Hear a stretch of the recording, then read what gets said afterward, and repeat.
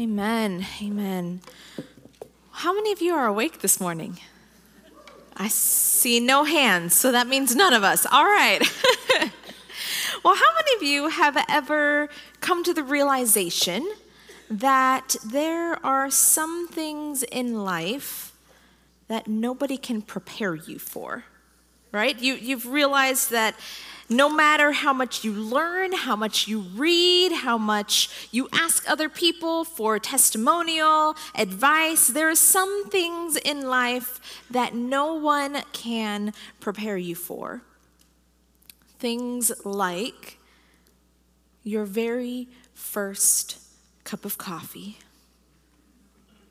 and the feeling when you're asleep and you're drowsy and lifting that first cup of coffee to your lips, like not just first thing in the morning, but I mean like your first ever. And I know some of you aren't coffee fans, and that's okay. But that very first time experiencing coffee, like there will be a day, someday in the hopefully far off future, where my little baby girl, Phoebe, will experience, and I'm saying will, experience her very first cup of coffee.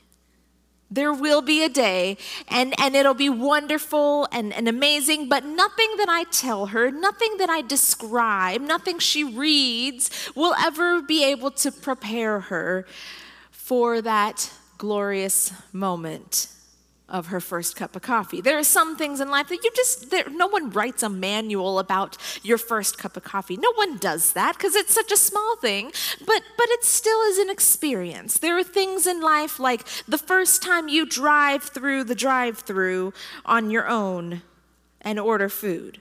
It's a small thing. It really is. But there's nothing like the freedom of ordering your food, having your license, going through the drive-thru, ordering that by yourself for the very first time. There's some of those random things. No one can prepare you for those things. Now, I'm a first-time mom, and there's a whole world of things that have been opened up to me as no one ever told me. I couldn't have known except by experiencing it. The one that I think sticks out to my mind most out of all of the learning and reading and studying on apps that I did, no one could have prepared me for holding that little baby all day long. All day long. Nobody could prepare my body. Like I could work out, I could do everything I wanted, but nothing could prepare me for the weight of constantly holding that baby. And this time in the nursery is about the only break I can get from holding a baby in my arms all the time. No one could have told me how incredibly tired my body would be. And yet at the same time, I'd lay down at night and think, I am so exhausted, but my body has never been stronger. No one could have prepared me for that. And all the mothers in the room said amen. No one could have prepared me for that. No one could have prepared me for holding that baby in my arms for the very first time. Or for the first night in the hospital or away from the hospital, where it's just me and Amos and no nurses to come and whisk her away so that we could get a couple hours of sleep. No one could prepare me for packing up her first drawer, her newborn clothes, because she's no longer in those, her 0 to 3 month clothes, because she's a chunky thing and she's no longer in those. No one prepares you for things like that. Who would have thought to prepare you for things like that? But my favorite so far, the other night I was getting her ready for bed and nursing her and laying her down. No one can prepare you for the dead weight of the baby as she's sleeping in my arms and she's gained, as Cindy likes to say, her 5 pounds. But also looking down and realizing the weight that I'm holding raising her, and Amos and I being her parents. See, I'm holding a physical weight, but there's also this emotional and mental weight. No one prepares you for those things in life. No one could prepare you for those things in life.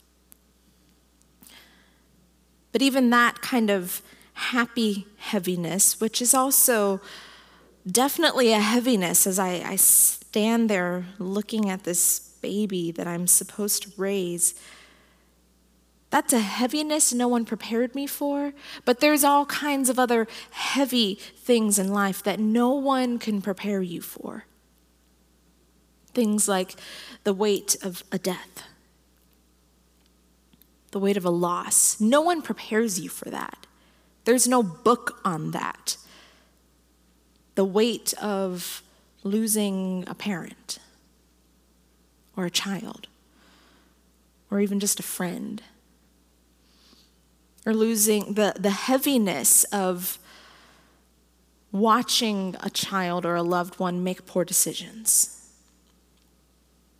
The weight of financial burdens or unmet expectations, unkept promises. No one prepares you for that kind of heavy in life. There's heaviness that some of you hold in this room that I can't understand because no one's prepared me. And I haven't held those weights that you hold. No one can prepare you for that kind of heavy. Now, I know we're starting off with a lot of heavy this morning. But if you have your word with you, if you have your Bible with you, I'd like you to turn. We're thrown into a heavy, but I can promise you by the end there will be some hope. But we're thrown into the midst of some heavy in the book of John, chapter 11. And so if you have your Bible with you, go ahead and open up to John 11, or you can go there on your phone or follow on the screen. We're thrown into the very midst of some heavy in this passage. Jesus is teaching, he's traveling, he's working, he's doing all the things that Jesus does. And then all of a sudden, heaviness hits. John chapter 11, starting in verse 1. A man named Lazarus was sick. He lived in Bethany with his sisters, Mary and Martha. This is the Mary who later poured the expensive perfume on the Lord's feet and wiped them with her hair. Her brother Lazarus was sick. So the two sisters sent a message to Jesus telling him, "Lord, your dear friend is very sick." But when Jesus heard about it, he said, "Lazarus' sickness will not end in death. No, it happened for the glory of God, so that the Son of God will receive glory from this." So although Jesus loved Martha, Mary, and Lazarus, he stayed where he was for the next 2 days. Finally, he said to his disciples, "Let's go back to Judea." And we'll pause there for just a second. Right away in this passage, there's a heaviness. Like just all of a sudden. And some of you have carried this specific kind of heaviness. You're going about your day-to-day business, just doing your normal thing, and then all of a sudden, out of nowhere, illness hits. And some of you are carrying this in here this morning. Some of you have carried it in the past. And you found that you're holding a heaviness that no one could have prepared you for. The weight of carrying this illness, either with yourself or a loved one. And we don't know much about this sickness that Lazarus is carrying. We don't know, was he sick for a long time? We don't know, did he suddenly get ill? Or was this something he'd been battling for a while? Was he experiencing a lot of suffering, or was he kind of like out where he wasn't even aware of what was going on? We really don't know a lot about this illness other than the fact that he was sick enough for his sisters to say, I think it's time to let Jesus know. I think Jesus needs to be here. And so they send off to call Jesus, but Jesus doesn't seem too concerned. He says this sickness won't end in death, and he doesn't drop everything and just head over there right away. And so it seems like he's not too worried about this. And the passage says it's not because he didn't care. It's just that he felt like it was time to wait. He loved them very much, but for whatever reason, and we don't know yet, he decides it's better to wait. Now, as many of you who've carried the weight of illness know, things can change in an instant. And so in a matter of days, Lazarus has died. So let's pick back up in verse 17. When Jesus arrived at Bethany, he was told that Lazarus had already been in his grave for 4 days. Bethany was only a few miles down the road from Jerusalem, and many of the people had come to console Martha and Mary in their loss. When Martha got word that Jesus was coming, she went to meet him, but Mary stayed in the house. Martha said to Jesus, "Lord, if only you had been here, my brother would not have died. But even now, I know that God will give you whatever you ask." Jesus told her, "Your brother will rise again." "Yes," Martha said, "he will rise when everyone else rises at the last day." Jesus told her, "I am the resurrection and the life. Anyone who believes in me will live even after dying. Everyone who lives in me and believes in me will never, ever die. Do you believe this, Martha?" "Yes, Lord," she told him. "I've always believed you are the Messiah, the Son of God, the one who has come into the world." Now let's jump down to verse 32. When Mary arrived and saw Jesus, she fell at his feet and said, "Lord, if only you had been here, my brother would not have died." When Jesus saw her weeping and saw the other people wailing with her, a deep anger welled up within him, and he was deeply troubled. "Where have you put him?" he asked them. They told him, "Lord, come and see." Then Jesus wept. The people who were standing nearby said, "See how much he loved him?" But some said, "This man healed a blind man. Couldn't he have kept Lazarus from dying?" Now there's 3 things that we can't deny when we read this story. And I promise we'll finish the story. But 3 things that we can't deny when we hear this story. Number 1 is that Jesus cared. We know that Jesus cared. Last week we learned about the story of the dry bones in the book of Ezekiel. But these aren't someone else's dry bones. This is a person that Jesus knew, his friend. This is close to home and personal for Jesus. He cared for these people. It says in verse 5, Jesus loved Martha, Mary, and Lazarus. In verse 33, Jesus saw his friend weeping, and it deeply troubled him.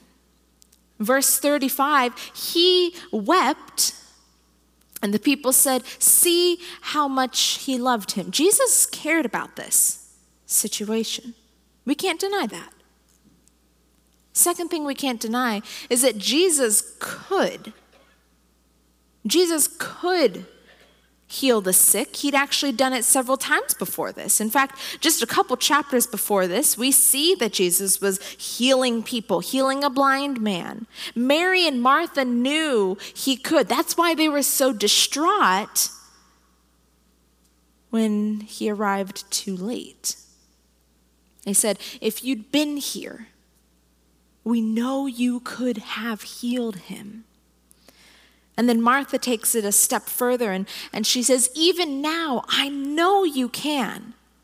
They knew he could. The disciples knew what Jesus could do. They'd seen it with their own eyes. They'd seen Jesus heal a blind man. They'd seen him ask people to stand up and walk who hadn't walked. They knew what Jesus could do. Even the onlookers and the mourners, the people who were comforting Mary and Martha, they say, this man healed a blind man. Couldn't he have kept Lazarus from dying? He could. That's the thing. He could. But the third thing that we can't deny is that Jesus chose to wait. He didn't go to see his friends right away. He waited. And this is the part of the story that I wrestle with when I read it. In fact, I've spent all week wrestling with this question. Why did Jesus wait? Why didn't he go see his friends right away? Because if he cared, and if he could have healed Lazarus, why on earth did he choose to wait? Because by waiting, Lazarus died. By waiting, Mary and Martha were forced to sit in the heaviness of death. They were thrown into all the chaos of a funeral, of mourning, of having people surrounding them all the time, reminding them that their brother was dead. And every time they'd walk past that tomb, it's like their heart was wrenched out of their chest. And some of you know what I'm talking about. He clearly could have spared his friends of that weight. And he clearly did care for them. So what kind of friend would allow his friends to sit in that heavy?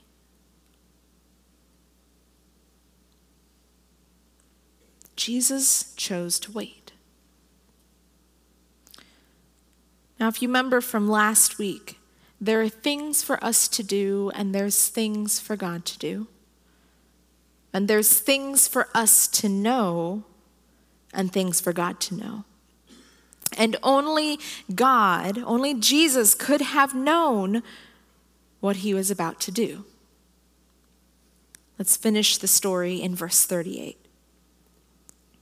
Jesus was still angry as he arrived at the tomb. A cave with a stone rolled across its entrance. "Roll the stone aside," Jesus told them. But Martha, the dead man's sister, protested, "Lord, he's been dead for 4 days. The smell will be terrible." Jesus responded, "Didn't I tell you that you would see God's glory if you believe?" So they rolled the stone aside. Then Jesus looked up to heaven and said, "Father, thank you for hearing me. You always hear me, but I said it out loud for the sake of all these people standing here, so that they will believe you sent me." Then Jesus shouted, "Lazarus, come out!" And the dead man came out, his hands and feet bound in grave clothes, his face wrapped in a headcloth. Jesus told them, "Unwrap him and let him go." Many of the people who were with Mary believed in Jesus when they saw this happen, but some went to the Pharisees and told them what Jesus had done. There's things for us to know and things for God to know. And only God could have known that when the stone was rolled back from that grave after 4 days of sitting and decaying, that body would not smell, but rather would now stand. Only God could know that. And as people stood watching and holding their breath, literally and figuratively, wondering what kind of madman would ask the stone to be rolled away on a 4-day-old tomb, only God could have known that this body that was too far gone could live again and walk out of that grave. And because there are things for us to do and things for God to do, the people could mourn, they could wail, they could comfort Mary and Martha, they could even roll the stone back from the grave. But only God himself could call out to his friend and say, Lazarus, come out, and watch him walk out, knowing it would happen.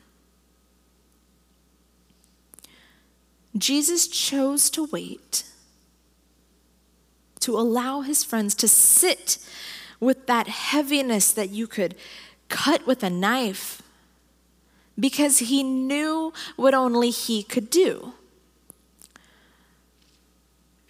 But I told you I've been wrestling with this question all week.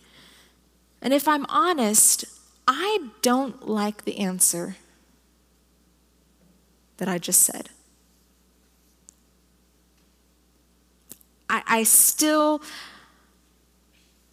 it doesn't sit right with me. I don't love that answer. Why did Jesus choose to wait? Because he knew what he could do? I still don't like that. See, the reason I don't love that answer is that in doing so, in waiting, he still allowed his friends to sit with that heavy. I don't like that. I mean, imagine how the disciples felt. They knew what Jesus could do, and Jesus says, this will not end in death, and then Lazarus dies. Imagine what the disciples are thinking, like, excuse me, what? We've seen what you can do. You said this wouldn't end in death, and he died. Imagine Mary and Martha knowing that Jesus could heal their brother, but then realizing in the moment that they watched him take his last breath, realizing that Jesus didn't. See, they don't know the end of the story. In those moments in between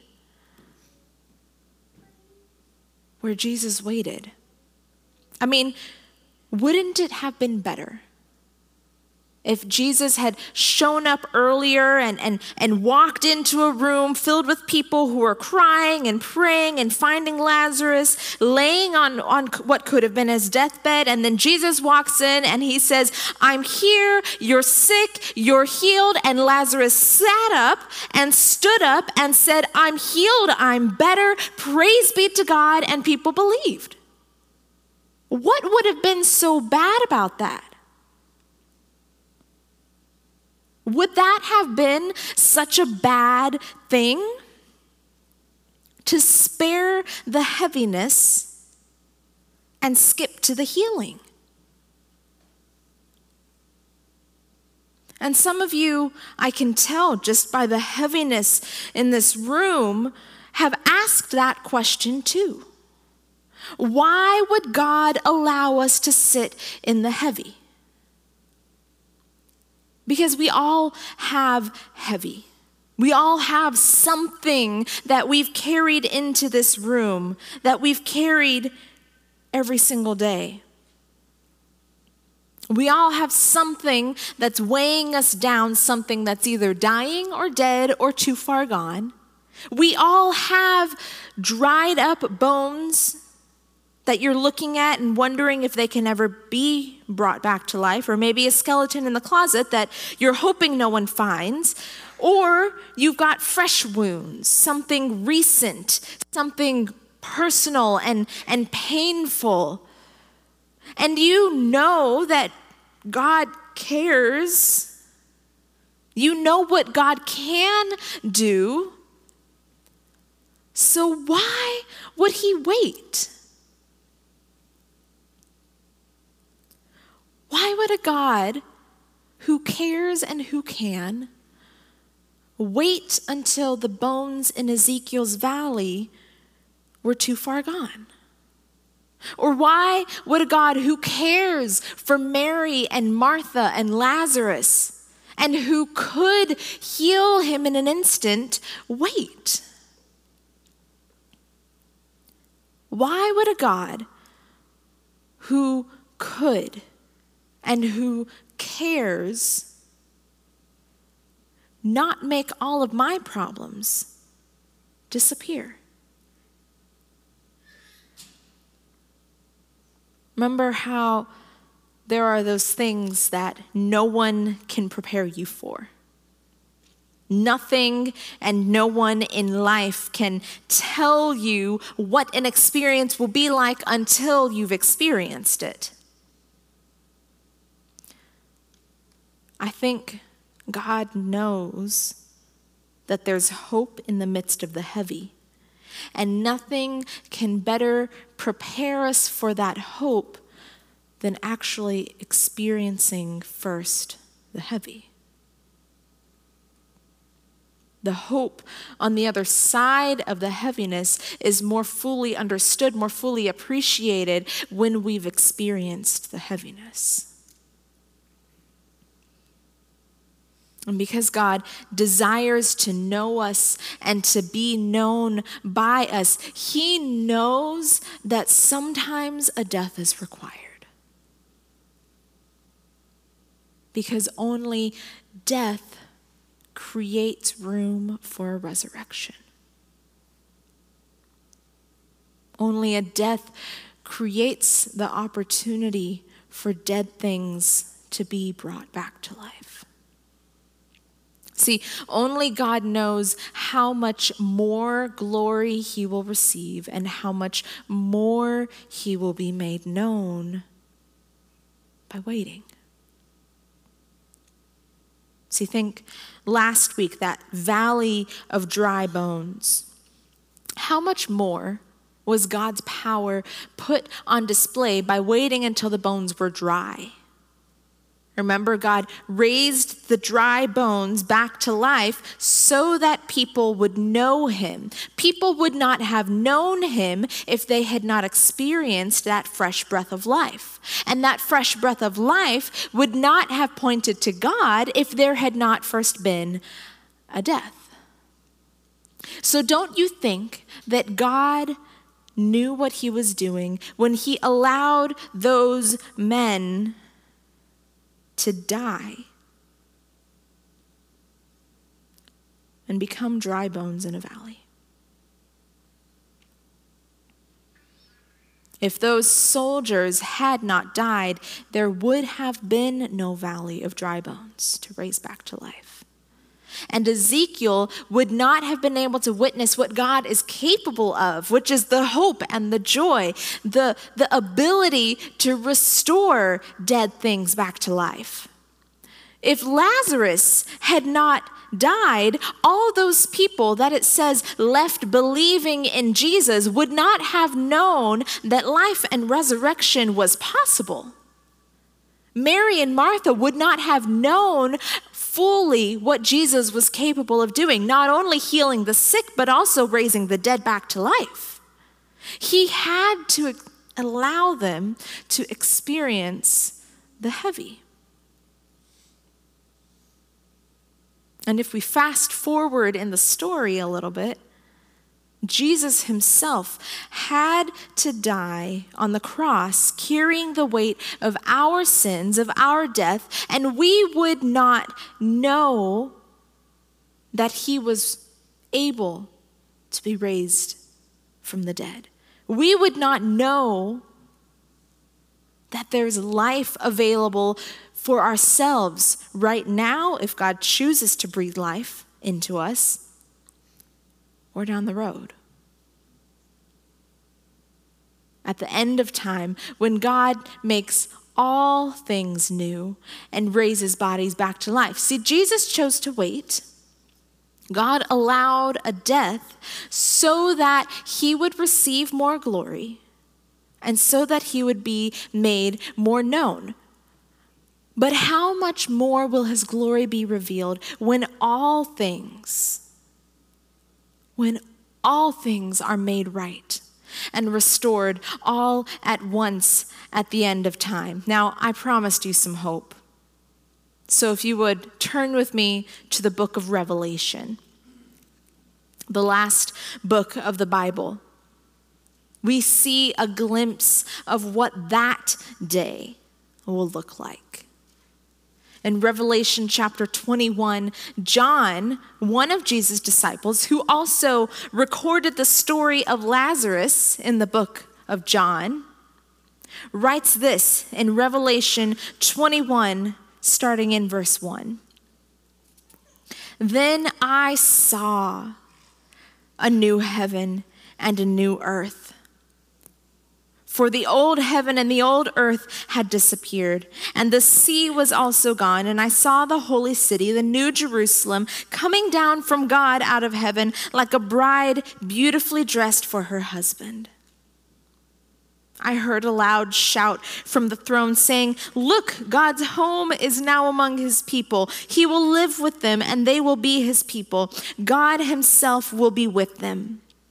He will wipe away every tear from their eyes, and there will be no more death or sorrow or crying or pain. All these things are gone forever." And the one sitting on the throne said, "Look, I am making everything new." And then he said to me, "Write this down, for what I tell you is trustworthy and true." And he also said, "It is finished. I am the Alpha and the Omega, the beginning and the end. To all who are thirsty, I will give freely from the springs of the water of life. All who are victorious will inherit all these blessings, and I will be their God, and they will be my children." See, when John wrote these words, I can't help but wonder, did he recall the story of Lazarus?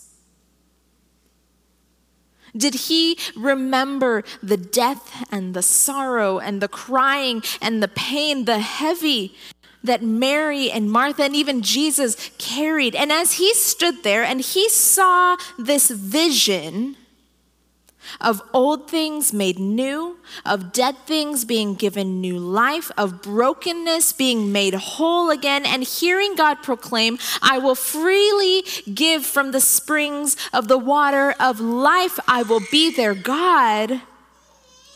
Did he picture that body walking out of the grave, still bound up in grave clothes, and Jesus saying, "Unbind him and let him go"?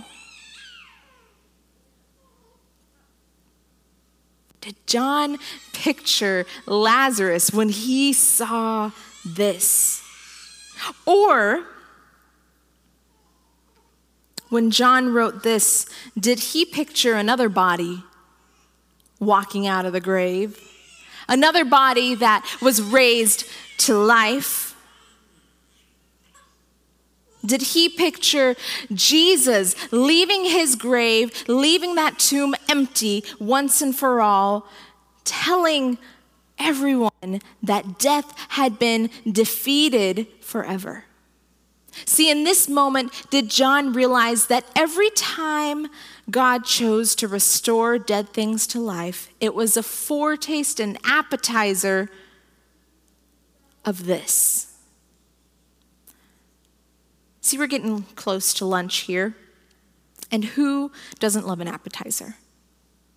Where you sit down at the table and you order your appetizer, you get that food, those mushrooms or mozzarella sticks, and you know as you're eating that appetizer, it satisfies you for a little while, but you've got a real meal coming. You've got the full meal on its way. See, that's the point of an appetizer. It gives you a little taste of what's to come. But even when I don't get an appetizer, when I sit down at the table at the restaurant, I know my real meal is coming. I might just have to wait a little bit. every time God chooses to wait, perhaps it's because he's got this picture of Revelation in mind. Church, God will one day make all things new. He will restore dead bodies back to life. He will make dead things in our lives breathe again. He will call dead bodies from the grave and say, walk out, and they will walk out. He will remove every heaviness. He will remove every brokenness. He will remove every tear and every sorrow. And all of this so that he can receive glory, but so that we can also know him, so that he can be our God and so that we can be his children. And so that we would experience life forever with him.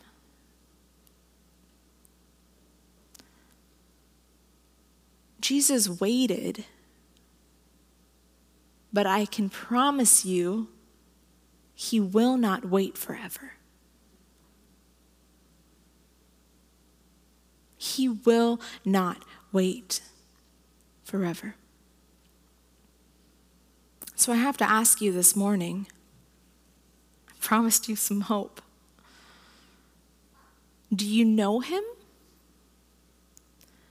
Because that is the whole point of living, of life, is to know God and to bring him glory. And if you know him, there's hope in the midst of the heavy.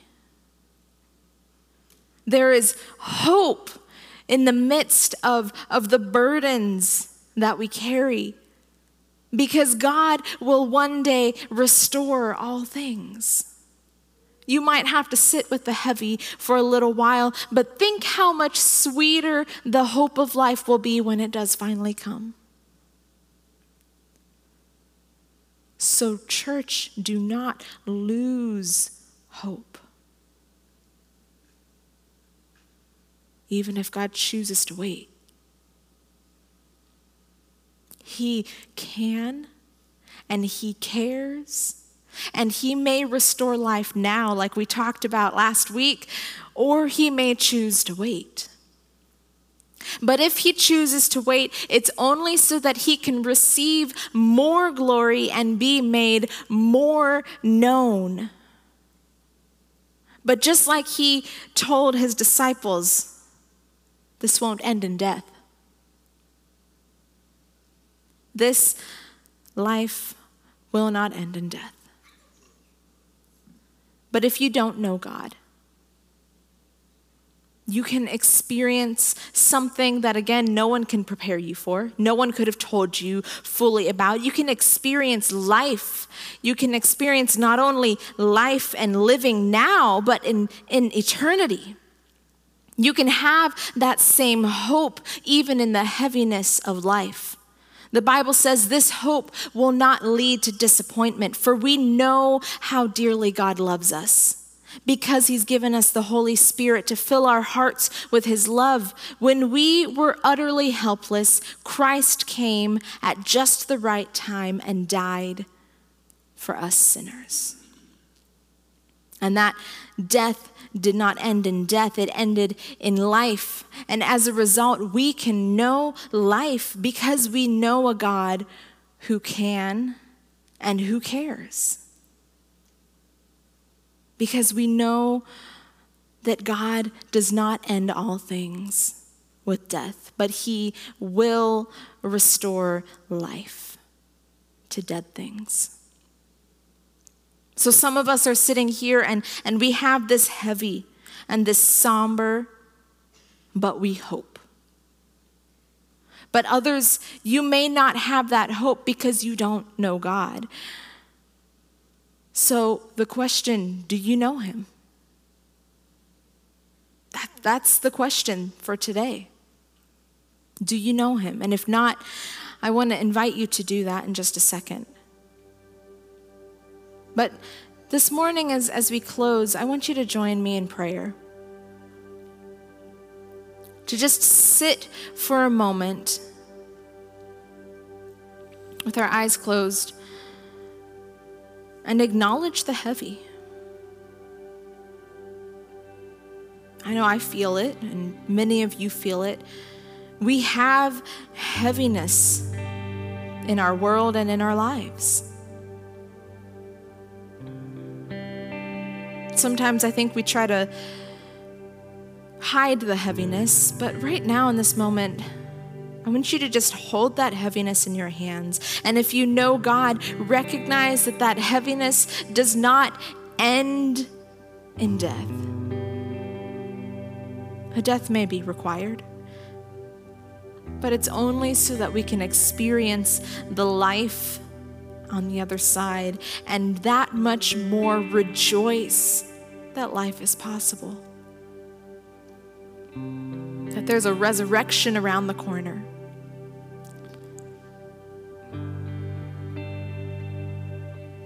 God, you care about the heavy that we hold, even this morning. Thank you for being the God who cares, but who also offers hope in the middle of life's heavy. But Father, I recognize that there may be some here today who don't know you, who don't know your hope, don't know your life. And right now, Lord, would you give them the boldness to just raise their hand as a way of saying, God, I don't know you, but I want to. I want your hope and I want your life. And so if you're sitting in here this morning and you feel that heaviness, but you're saying, I don't know hope, I don't know God. If that's you this morning, I want to invite you to just raise your hand. Just raise your hand as a way of saying, I want hope. I'm tired of holding heaviness. I want to know someone who can take that heavy away.